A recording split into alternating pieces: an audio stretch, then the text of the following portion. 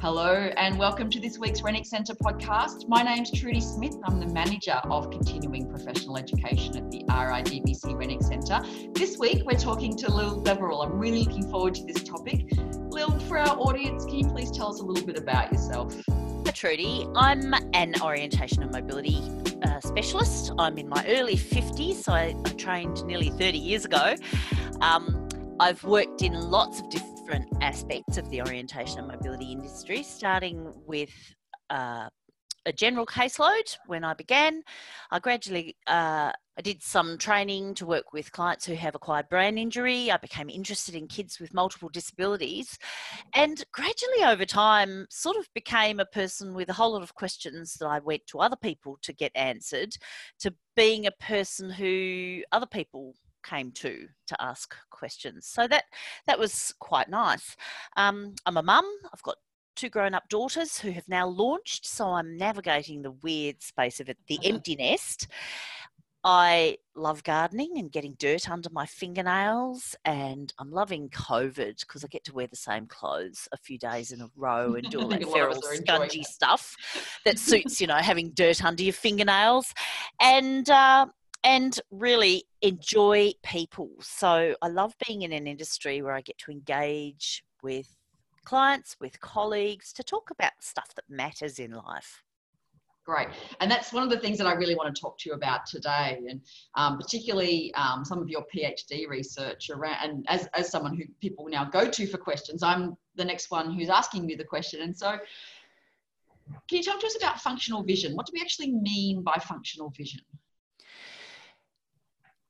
It's a sidekick, I suppose, or the thing that comes before it is clinical vision. So we're pretty familiar with nicking off to the optometrist or the ophthalmologist to get our vision measured, visual acuity, visual fields, contrast sensitivity, colour, those sorts of things.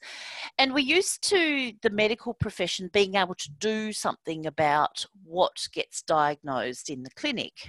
Glasses might help, contact lenses, surgery, drops, those sorts of things. And when a person leaves the optometrist or the ophthalmologist with the message, there is no more I can do for you, that's when the orientation and mobility specialist kicks in and starts to talk about low vision or no vision, and what are the strategies that you use to navigate the world with little or no vision. So when we're talking about functional vision, we're talking about vision that changes, that fluctuates according to different lighting, fatigue, conditions out in the community and everyday life. So that it's the vision that you have access during activities of daily living. And it's not a stable thing. For those of us who don't have low vision, who have full vision, it can change from day to day.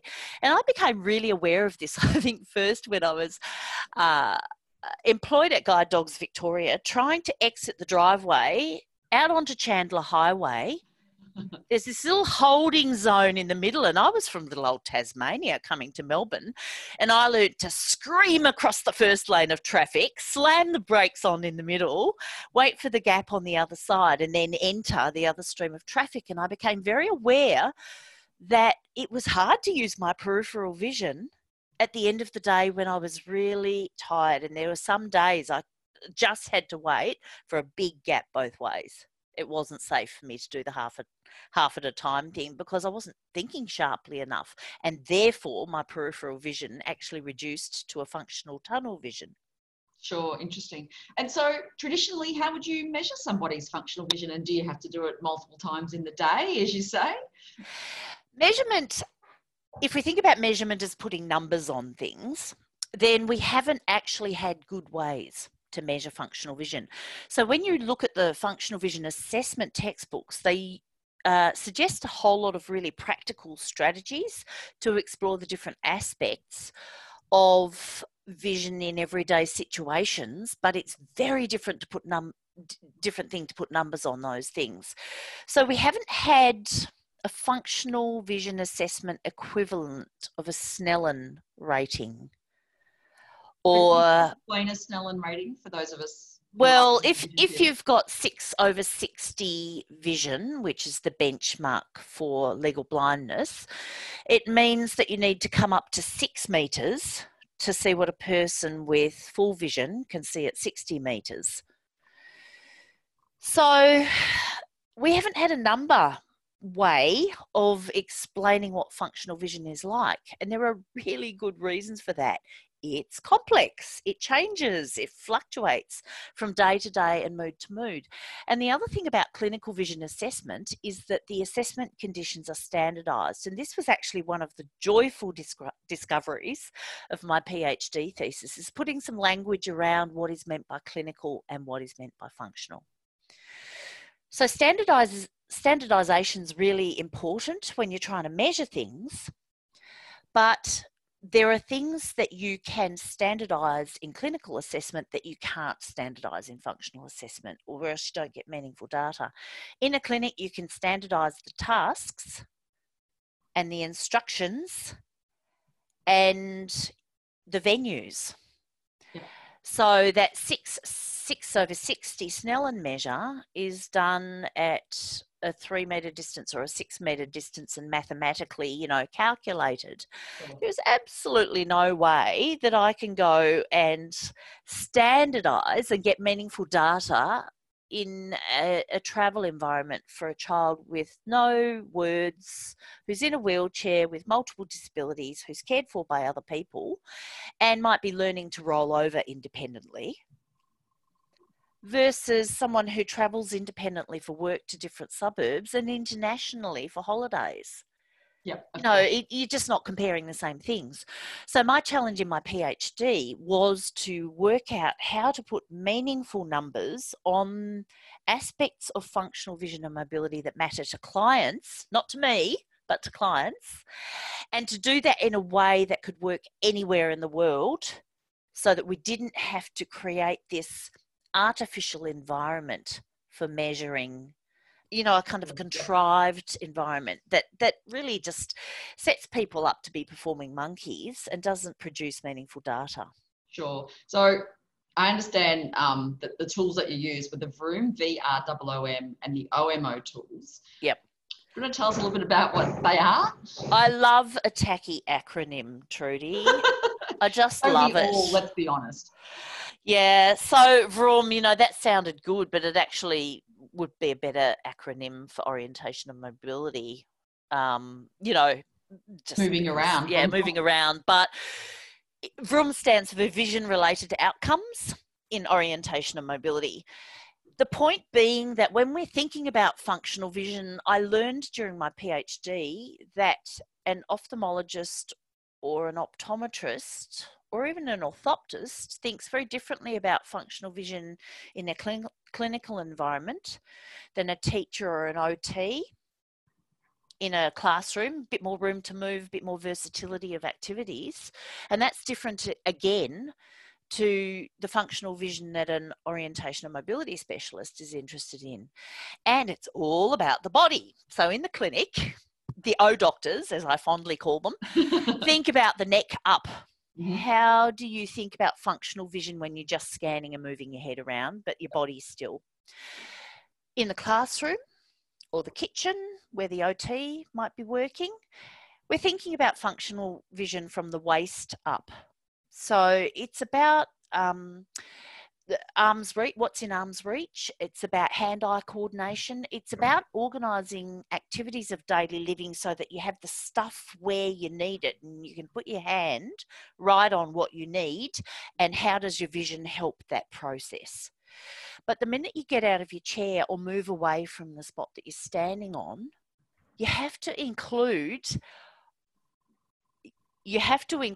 orientation and physical positioning of your body in space and redirection and tracking how far you're going at the same time as you're doing task management. Yep. So the visual challenge increases enormously in complexity, and the purposes for which your vision is deployed. You're having to do multiple things with it at the same time. And when we're thinking about functional vision assessment, it's really helpful to think from those three directions: neck up, waist up, full body movement. And by saying that the O doctors deal with one in the clinic, teachers and OTs deal with one in the classroom, O&M specialists deal with one in the community, is only to say that that's our starting points professionally. We all cross over into each other's space, and in doing so we get this really full, rich understanding of what the client's able to do, and that's a good thing. So I'm not saying for a minute that an optometrist should never go for a walk with a client. You know, they need to do that, but their starting point would be the clinic, and then they would go and watch how the client moves in and out of their clinic and navigates the waiting room and gets in and out the front door. And similarly, an OT can be doing travel training out in the community, but I might also do sitting and reading tasks and looking at task lighting in that situation. Yep, sure. Yep. And the OMO tools? OMO, orientation and mobility outcomes.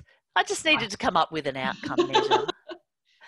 Now, it's my aha moment about this. I got 3.5 years through my PhD. I designed a lot of semi-standardized tasks that we administered and tried out with 40 people who had very low vision from various retinal problems, to see whether those tasks would suit the people who were receiving the bionic eye implant.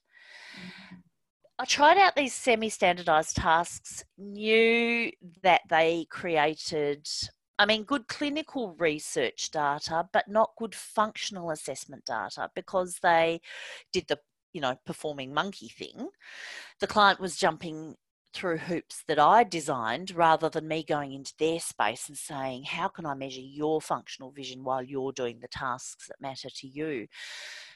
One of the beautiful things that came out of these experiments was a generic rating scale that goes 3, 2, 1, 0. 2 is competent. 3 is better than good. There's got to be a place to go that accounts for people whose travel skills and use of their functional vision is superb. Yep, an acknowledgement of that. Yep. Exactly. 1 is basic. It means you've got some skills, or they work in some places but not others. But frankly, it could benefit from training. And 0 is, I politely call it beginner, but it really means I'm pulling my hair out and screaming, going, don't let that person out on their own. They're not safe. Or they've got no vision. They've got no skills. They're literally not really begun yet. Yep. And in creating this scale, my goal was to get the least number of numbers to reduce decision making, but still account for all potential manifestations of performance. And the importance of having a generic rating scale and putting language around that is to avoid drift when rating. So when you've got a Likert scale of 1 to 10, is 7 always 7? Or if you've had breakfast this morning, does 7 become 8 because you're feeling good? Yeah, sure. So by putting what's called behavioural anchors or performance indicators on this generic rating scale and saying that 2 is competent, it's perfectly okay, 3 is elite, 1 is basic, 0 is beginner, that becomes an anchor point for any more precise performance indicators that you might put on that generic scale in relation to a particular construct that you're measuring. So I found that those descriptions, that rating scale, worked really well for the constructs that I was assessing in orientation and mobility. And what I had to do was discover how to do a functional vision version of that scale. And it came down to realising that sensory integration is perfectly normal, and that's what is competent.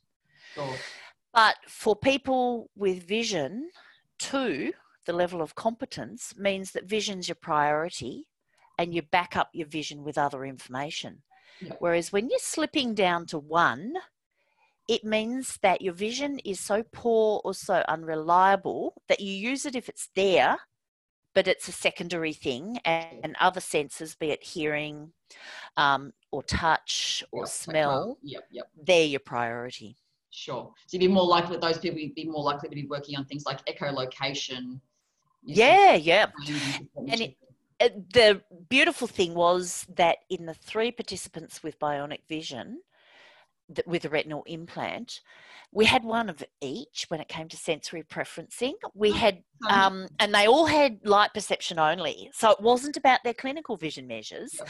One said, oh, when I'm typing on a QWERTY keyboard, I am visualizing the keyboard. And she still visualizes everything.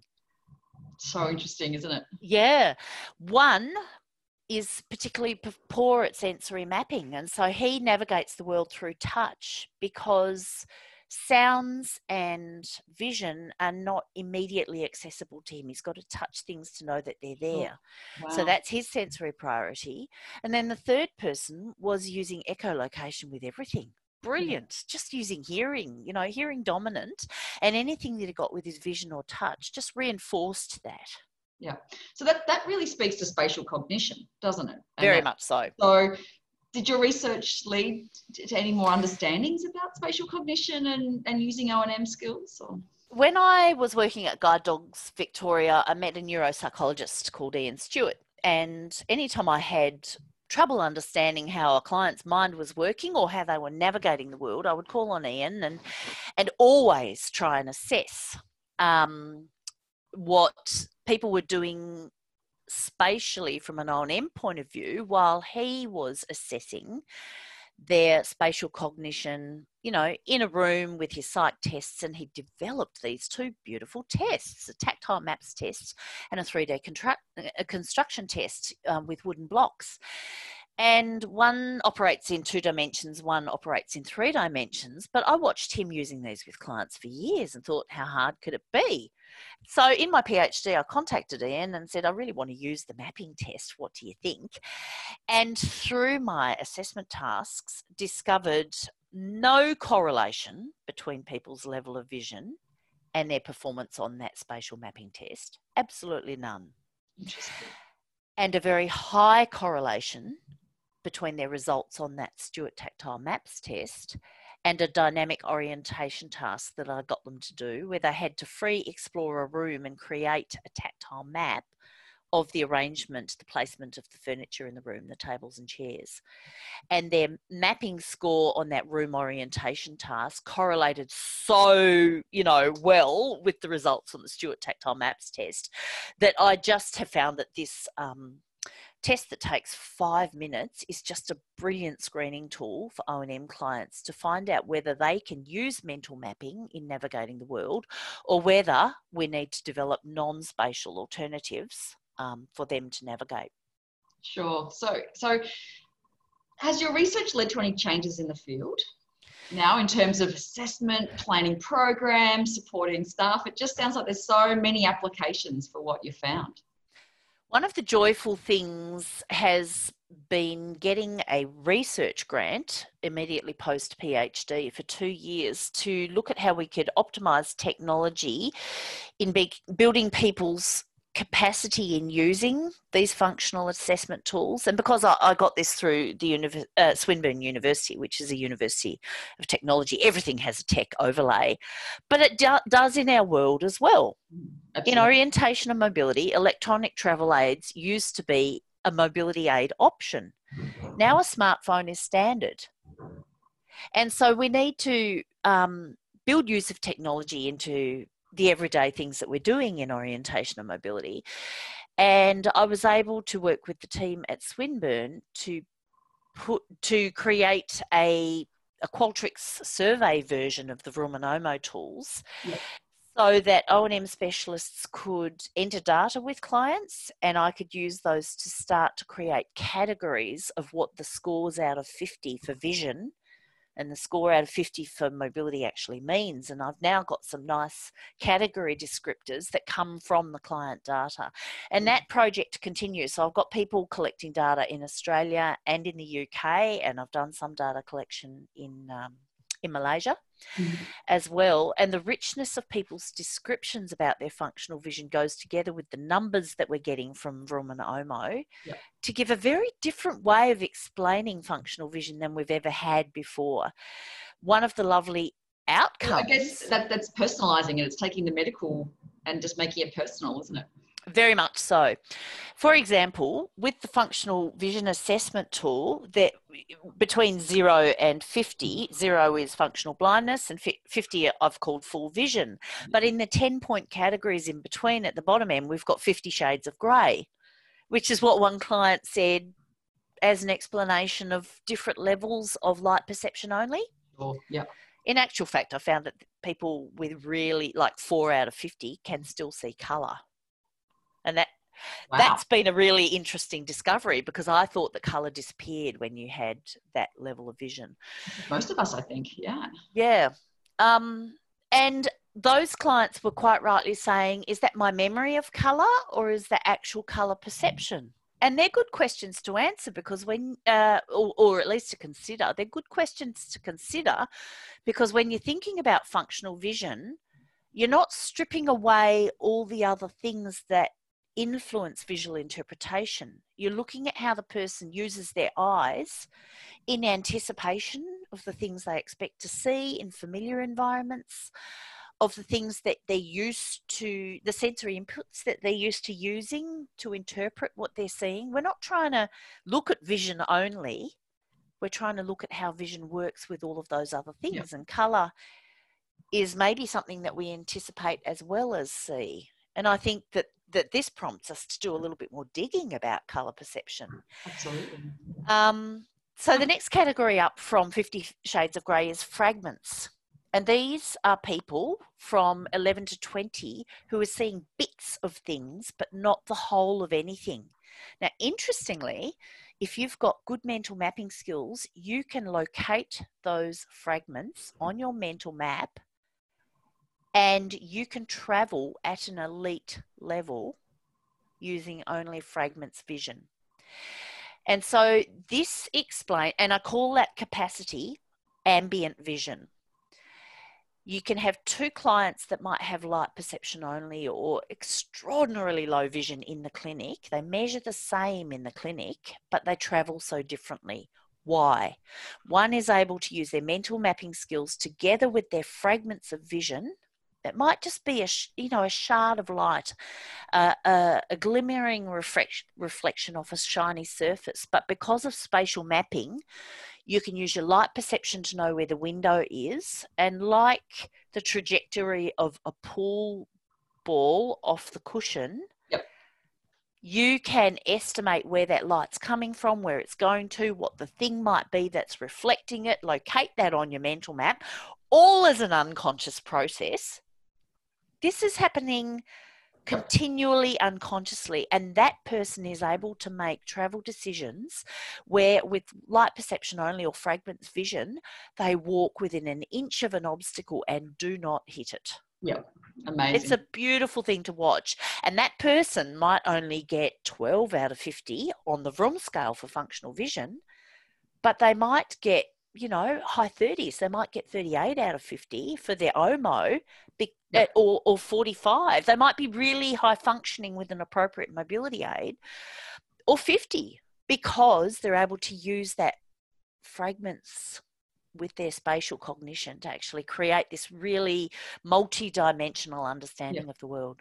And I guess by asking people these questions to personalise the medical for them, it's that opportunity, isn't it, to deep dive into how people are using this, what's instinctive, what's learned, and really understand how people are using their vision. I'm finding that I'm getting really positive feedback from O&M specialists, because I suppose the behaviourally anchored rating scales, where every number has a description, gives them some professional streamlining about their practices, but it also puts language on the things that they're looking for that they can introduce to the client to have consistently meaningful conversations that really probe not just what the client can see in the moment, like, did you see that step? Are you safe going up and down that step? Which is a kind of a clunky mechanical visual perceptual thing, but part B of the Vroom tools looks at the functional implications of that and tries to put language around that as well, right through to my favourite scale, which is the visual pleasure scale, which is back to 50 Shades. Yeah, which is the most entertaining one to try and put performance indicators on, because when I started talking with people about visual pleasure, they started describing the things that they like to see. But I realised that's as hard as trying to standardise the contexts in which you're trying to measure mobility. It was more a case of looking at function and then aesthetic. Mm-hmm. So the midpoint on the visual pleasure scale is really talking about, is your vision useful? Yep. And in a 5-point scale, that's, number 2. But then you go up to, it prompts curiosity and it makes you want to have a closer look. So there's that utility of discovery.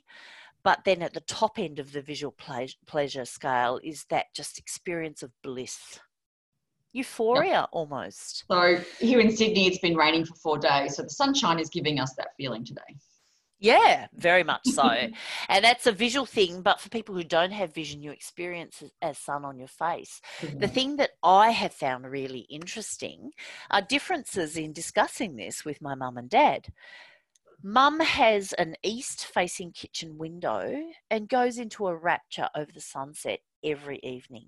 She knows what 4 out of 4 on the visual pleasure scale looks like. She knows that level of bliss. Yeah. But when I talked with my dad at 83, full vision, still driving, he couldn't relate to that. I was gobsmacked. He could relate to his vision prompting curiosity. Mm-hmm. And wanting to know more or take a second look. I thought, what's going on here?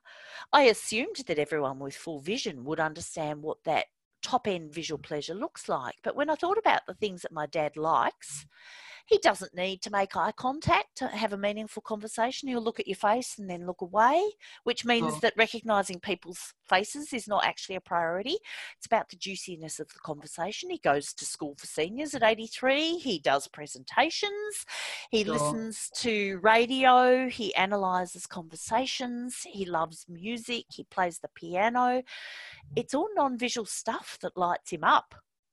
And it made me aware again that even with full vision, you don't have to have vision as your priority in sensory integration. Yeah. Oh, so interesting. Juicy stuff, isn't it? Juicy stuff. You all day, and I cannot wait until your keynote at the O&M Online Symposium on the 22nd of September. But everything, I have the sense that you are so passionate about everything that you talk about in O&M. You're going to bring that same level of enthusiasm, that thoughtful inquiry. And so we really encourage anyone that's interested in O&M to consider attending that symposium. And you can go to the OMAA website and we'll put that link in our show notes so that people can learn more about that. But this has been fascinating, Lil. I've really enjoyed the conversation. Thanks so much for being with us today. You're very welcome. And if anyone wants to learn more about the Vroom and OMO tools, I've actually got a Word document that gives some concise instructions and a copy of the 2 tools. They're just, each one is a double-sided A4 page that you can take out and use with people and assess yourself and have conversations with family members to find out how they work. And feel free to get in touch. So my website is www.lildeverell.net. And we will include both of those documents and the link in our show notes. So thank you again, Lil. Thanks very much, Trudy.